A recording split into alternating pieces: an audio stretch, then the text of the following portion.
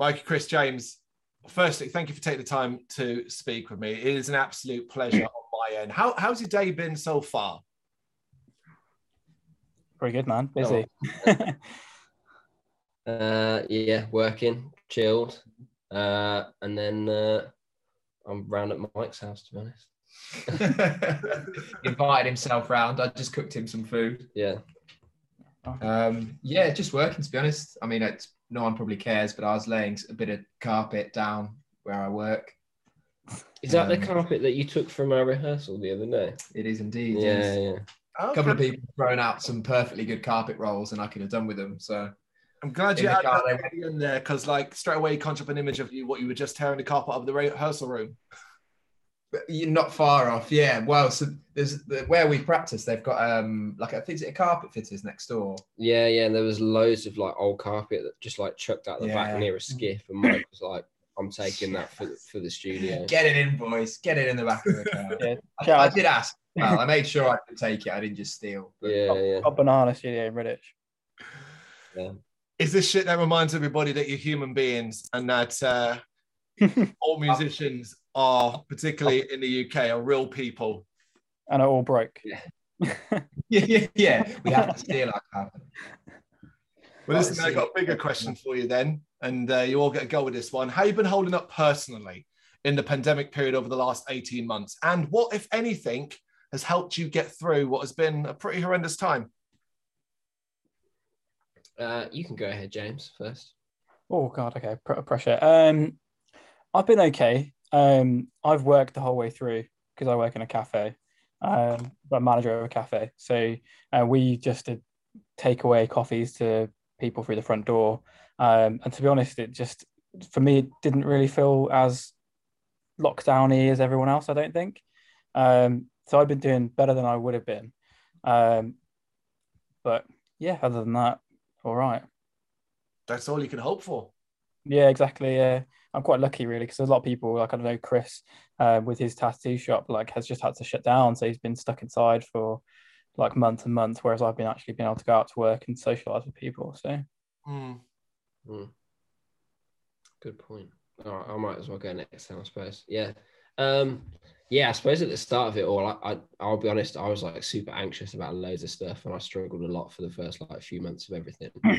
And like I suppose now, I don't know. It is what it is, isn't it? I mean, it's great to be like back, being able to do things like musically, and just being able to just like have a bit more just freedom in terms of doing what you want. But yeah, like it wasn't great having to like close my shop and stuff like that, and not really knowing when the hell I'm going to make some money. So going on to that, tattoos, because as you can tell, I've had a fair few over the years myself. Do you feel like tattooists in particular, amongst a few other sort of areas like that, were kind of the forgotten victims of that sort of lockdown period, where there was the obviously high health standards you have anyway, was just kind of dismissed? Yeah, I mean for us, so it was kind of a bit kind of like you never really knew kind of like what category you fell into and stuff like that. They never really mentioned kind of like, oh, like, you know, tattoo studios can open X, Y, and Z or whatever. It was always kind of having to like read between the lines and work out, well, where do we kind of fit in what is X, Y, and Z and whatever. So it definitely did feel like you were kind of like forgotten about in a sense. So yeah, it was quite tough, but you know, I'm still here, so it's all good. Yeah, I'm glad you're getting through the other end of it, you know, as much as you possibly can. As it's this country, who knows what tomorrow's going to bring.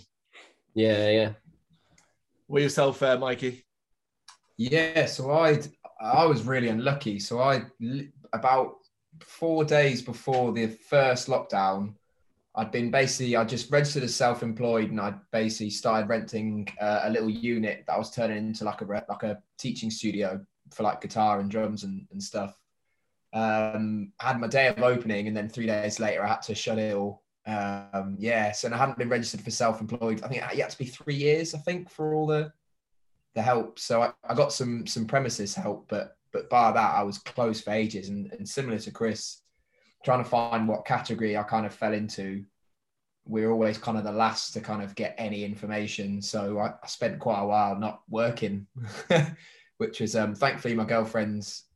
She still got to work, so we could we still had bread and water, so we so we were all right. But I've only even, it's probably similar to you.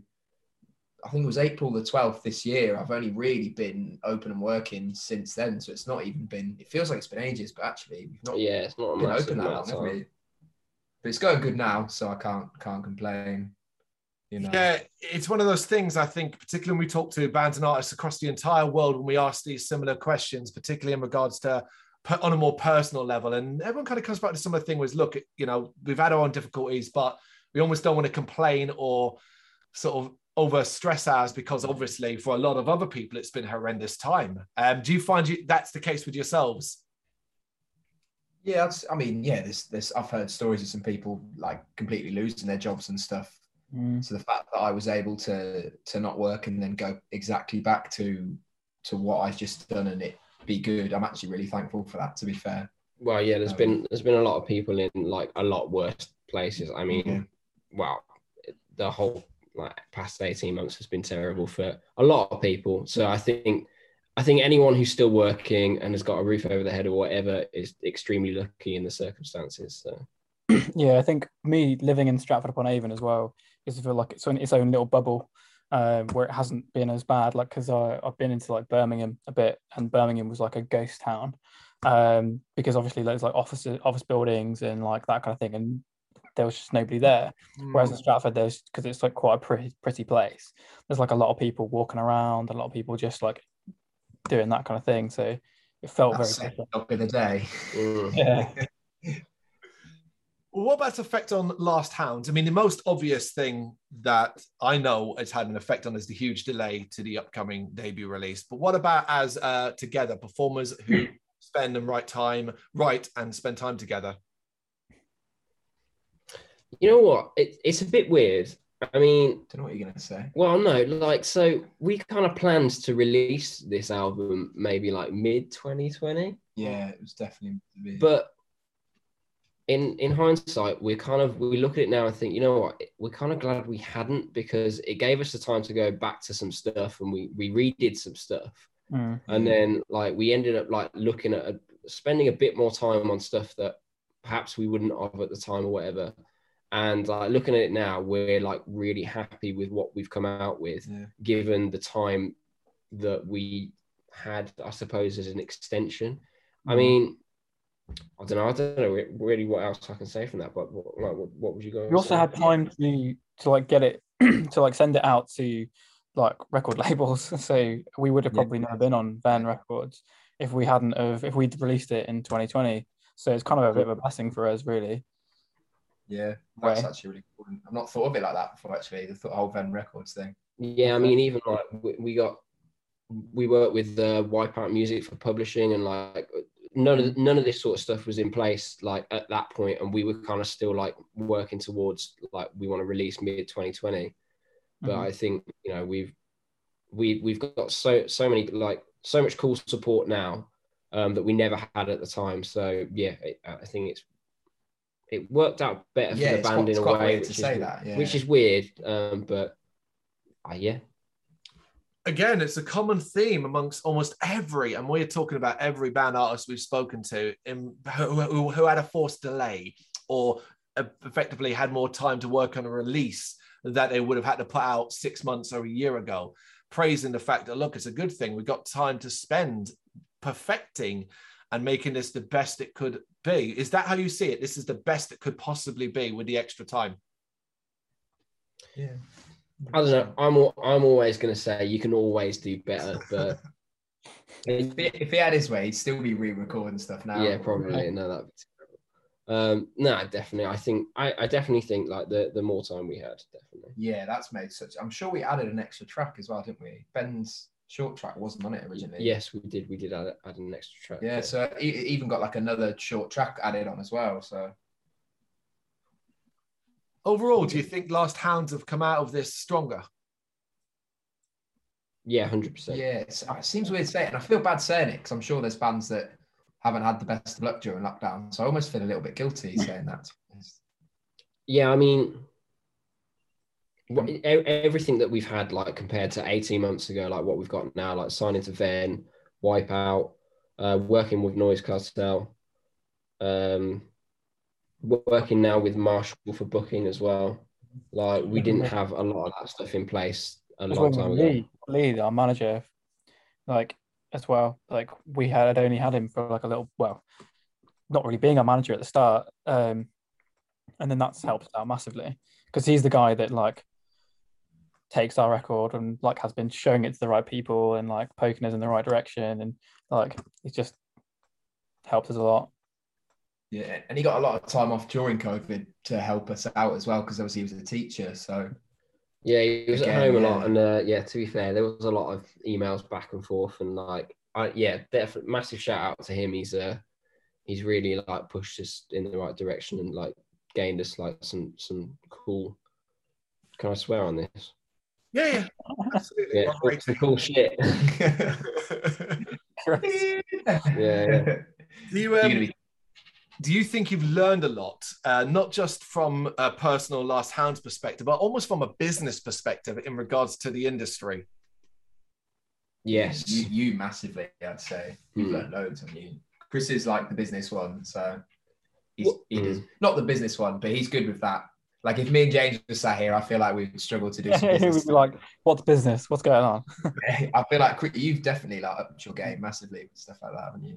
Yeah, well, I think it's come hand in hand with like running my own business, and it's just kind of like fed into the band a bit. So yeah, but yeah, I suppose like business is quite a broad term, but I think as a band,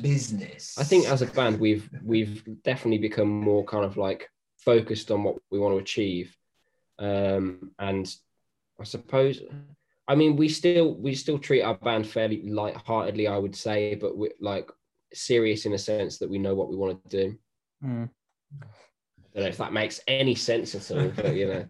Well, I can roll it into this next one then in regards to non-generic business terms, but the expectation that comes from being in a band these days. And we're talking about the drip feeding of content up to a release. We're talking about videos. We're talking about social media presence and the desire or the necessity for you to be always on in some way. Is that something that you've learned a lot about? Is it something you're finding you enjoy, or is it something you kind of now see as this is part and parcel of what it requires to be in a band these days? We've been talking about this like the past few weeks, haven't we? That whole thing. Have we? Yeah. Do you not think? Say what you're going to say, and I'll just with the whole. I feel like massively now. It's getting likes and getting comments and being a social media presence is like a huge part of being in a band. And I really dislike that kind of side of it. But if you don't do it, you just get lost in the sea of Facebook and Instagram, unfortunately. Yeah. I think we've learned a massive amount doing it because we've realised what works and what doesn't work. But we're quite good, well, especially you, Chris, is very good at like gaining content. He's always thinking about content. He's always like, when we're doing something, he's like, oh, I've got to take photos of this, got to take videos of this.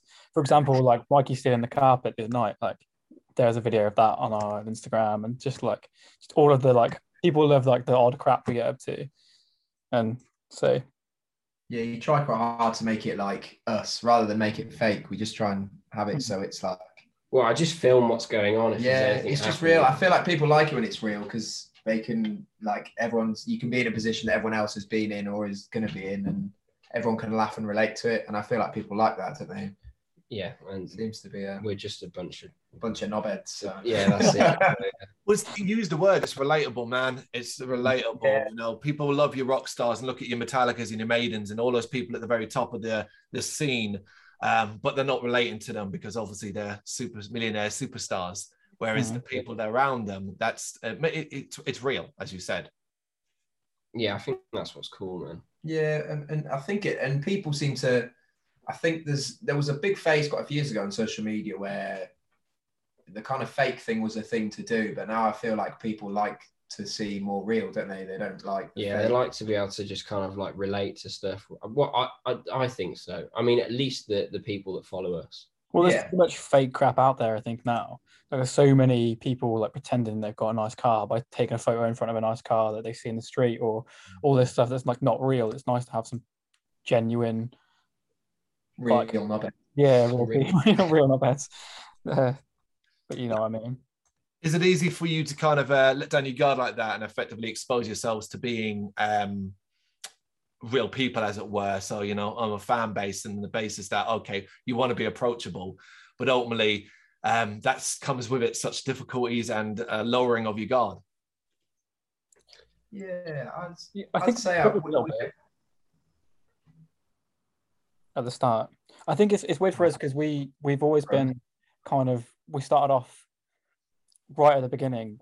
People used to, even just when we played like shows and gigs with people would like, we play a show because our live show is kind of quite energetic and aggressive. People tend to think that we're going to be like that in real life. And we're not. We're complete opposite. Yeah, looking up to us and being like, I can't believe you guys are just like so normal and so nice. And it's like, I don't know what you expected us to be, but it's that's interesting to see. Yeah, that's exactly like you, Mike. So, so yeah, smashing glass on the head on stage, and then I'm sat with like a Diet Pepsi, just having a snooze. Yeah, exactly. Guys, I completely understand it as well. You take me back to memory a couple of years ago, back when I was a little bit more nervous and scared about doing this. I ended up doing an interview with, you know, a guitarist from Biohazard. And that was terrifying because obviously, you know, and it was one of the most nicest people I'd ever spoken to in my entire life. And it really kind of changed my perspective on that, you know? It's refreshing. I think it's really refreshing. Yeah, no, definitely. Like, because it's nice to know the people that you admire or you like to follow and stuff. You like to know they're nice people, and it makes you want to support them more. If that makes sense. Because sometimes there's been people I've really say not idolized, but or look up to, but I enjoy to kind of follow their lives, kind of see what they're doing, and then when you find out they're actually a bit of a dick, it's like, puts you off massively, doesn't it? Man.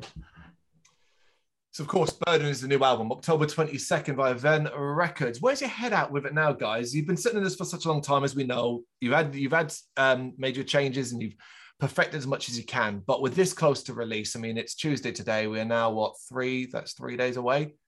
How are you feeling about it? Nervous, excited? Just want to get it out? God, I feel like probably there's people in the band who've got different opinions of like it at the moment. I'm excited, and I also just want to like get it out. Yeah, do you know, I feel like I've been sat on it for 20 years. I just wanted to. I just always can't believe that it's like, it just sort of hasn't hit me that it's actually coming out yet. Yeah, when you said 3 days, then I was like, I had a bit of an epiphany. I kind of like, it still feels like Friday's like a week or two away. It's weird. It still feels like we've got about 7 singles to go before that. Yeah. Content. Yeah. Do you are you ready to move on musically, or do you see this and this album particularly, considering the period it's going to come out and an encapsulation of this specific time period for Last Hounds? Good question. Yeah, I think the time period has like made it what it is. I think it wouldn't have originally been like that, but like the weird bits the bits we changed and like that kind of thing, now it kind of encapsulates it, especially like your feelings, Mikey, I think.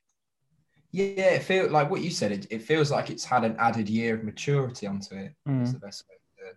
Do you know what I mean? Well, yeah, I mean, like you rewrote some lyrics and stuff, and like so some of the tracks that are on it that were written, say, a couple of years ago or whatever, were kind of like social discourse kind of tracks, like social commentary. Sorry.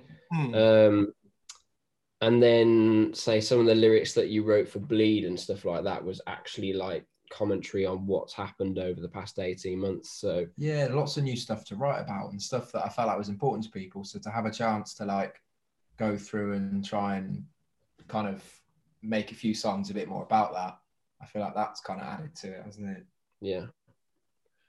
Wasn't it? Sorry, carry on. I was just going to say, like, I think we might be putting some more music out next year. Maybe.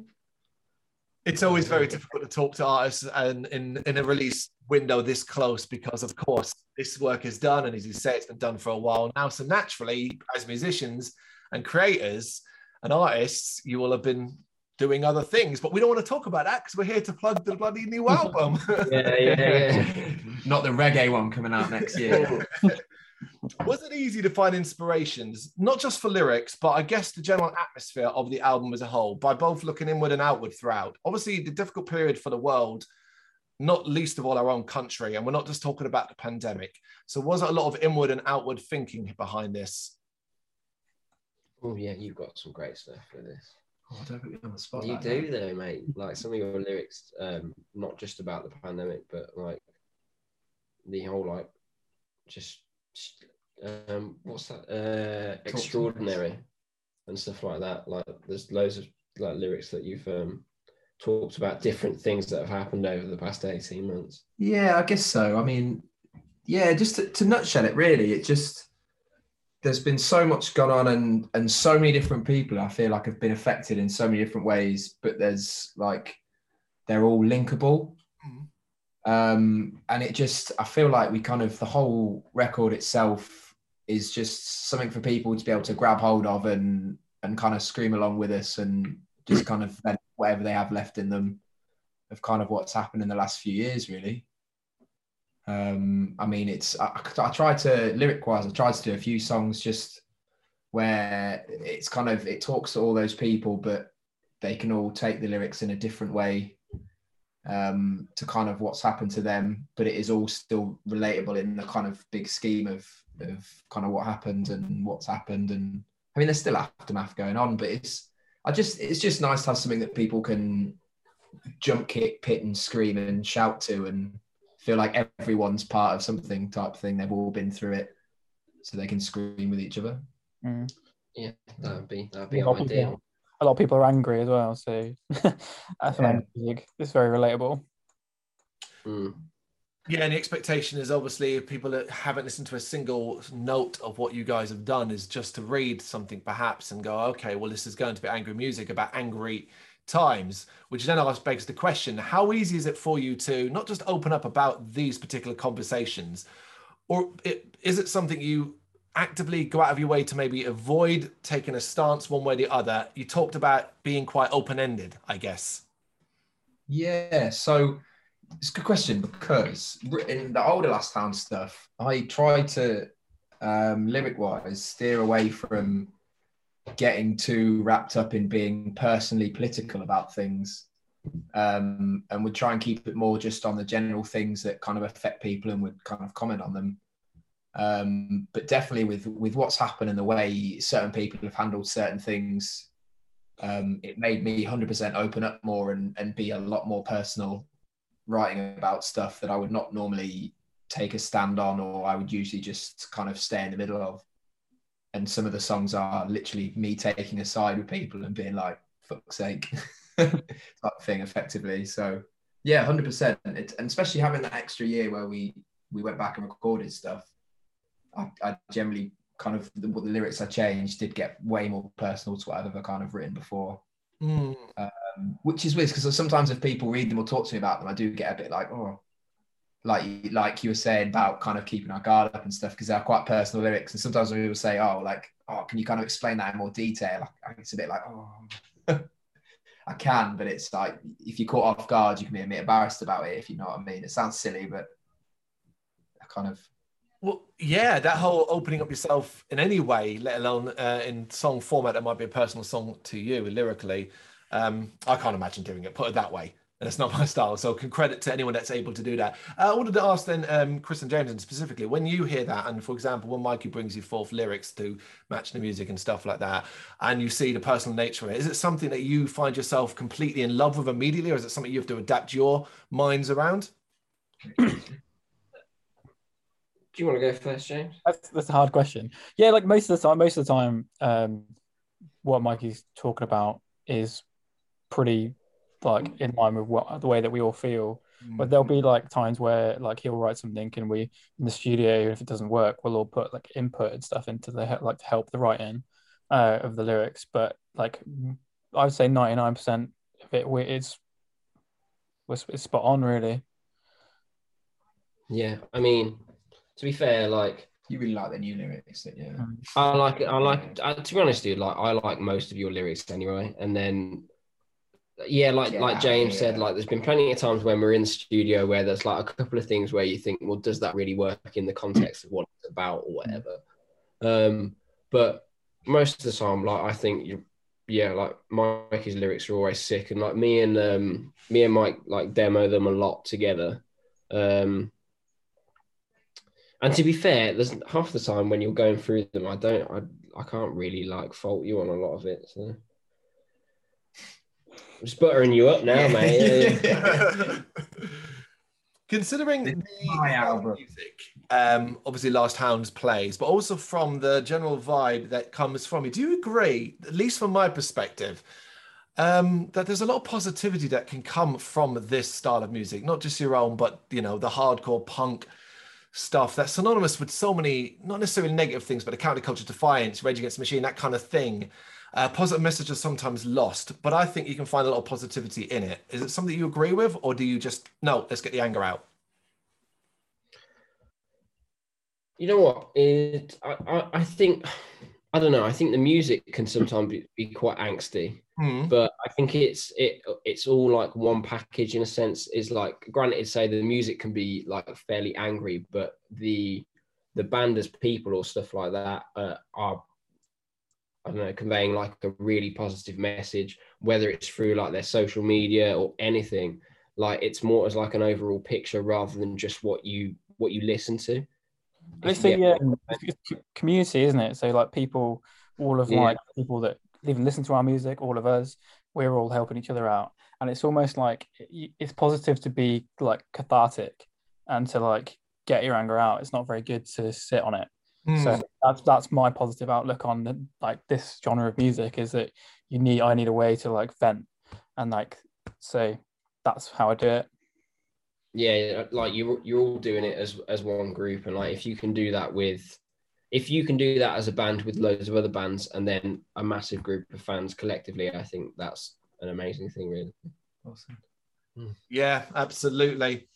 Guys, you're playing 2 release shows where you're going to play the album in full at the end of November, Birmingham and London. I'm going to ask, any special reason why these 2 cities are getting the album in full?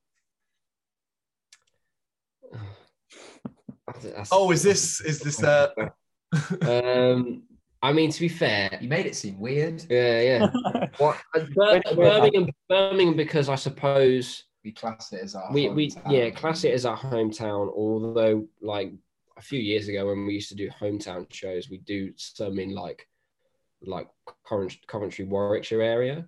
But Birmingham because we class it as a hometown, and London because we've always had a bit of a following in London. Yeah, like I suppose it's kind of like always been our second best city. So we kind of wanted to have these 2 shows as like super exclusive. Like we're going to play the whole album. And then like, obviously we plan to do more next year, but we just wanted to have this real kind of like super exclusive sweatbox vibe, I would suppose. Yeah. Yeah. That's all we can describe it as, really. Well, I completely understand the London one. The Black Heart, you familiar with it? Yeah.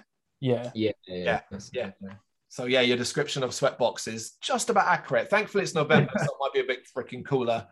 Yeah. Overall, how concerned are you guys about the grassroots venues and the survival of the underground scene in this country? Now, this is obviously coming out of the pandemic and the closure of many and potential closure of many. And I guess this comes up because particularly, we just talked about it, the venue in question that you were playing in November, the Black Heart, had to be crowdfunded to survive this period. I saw that, yeah.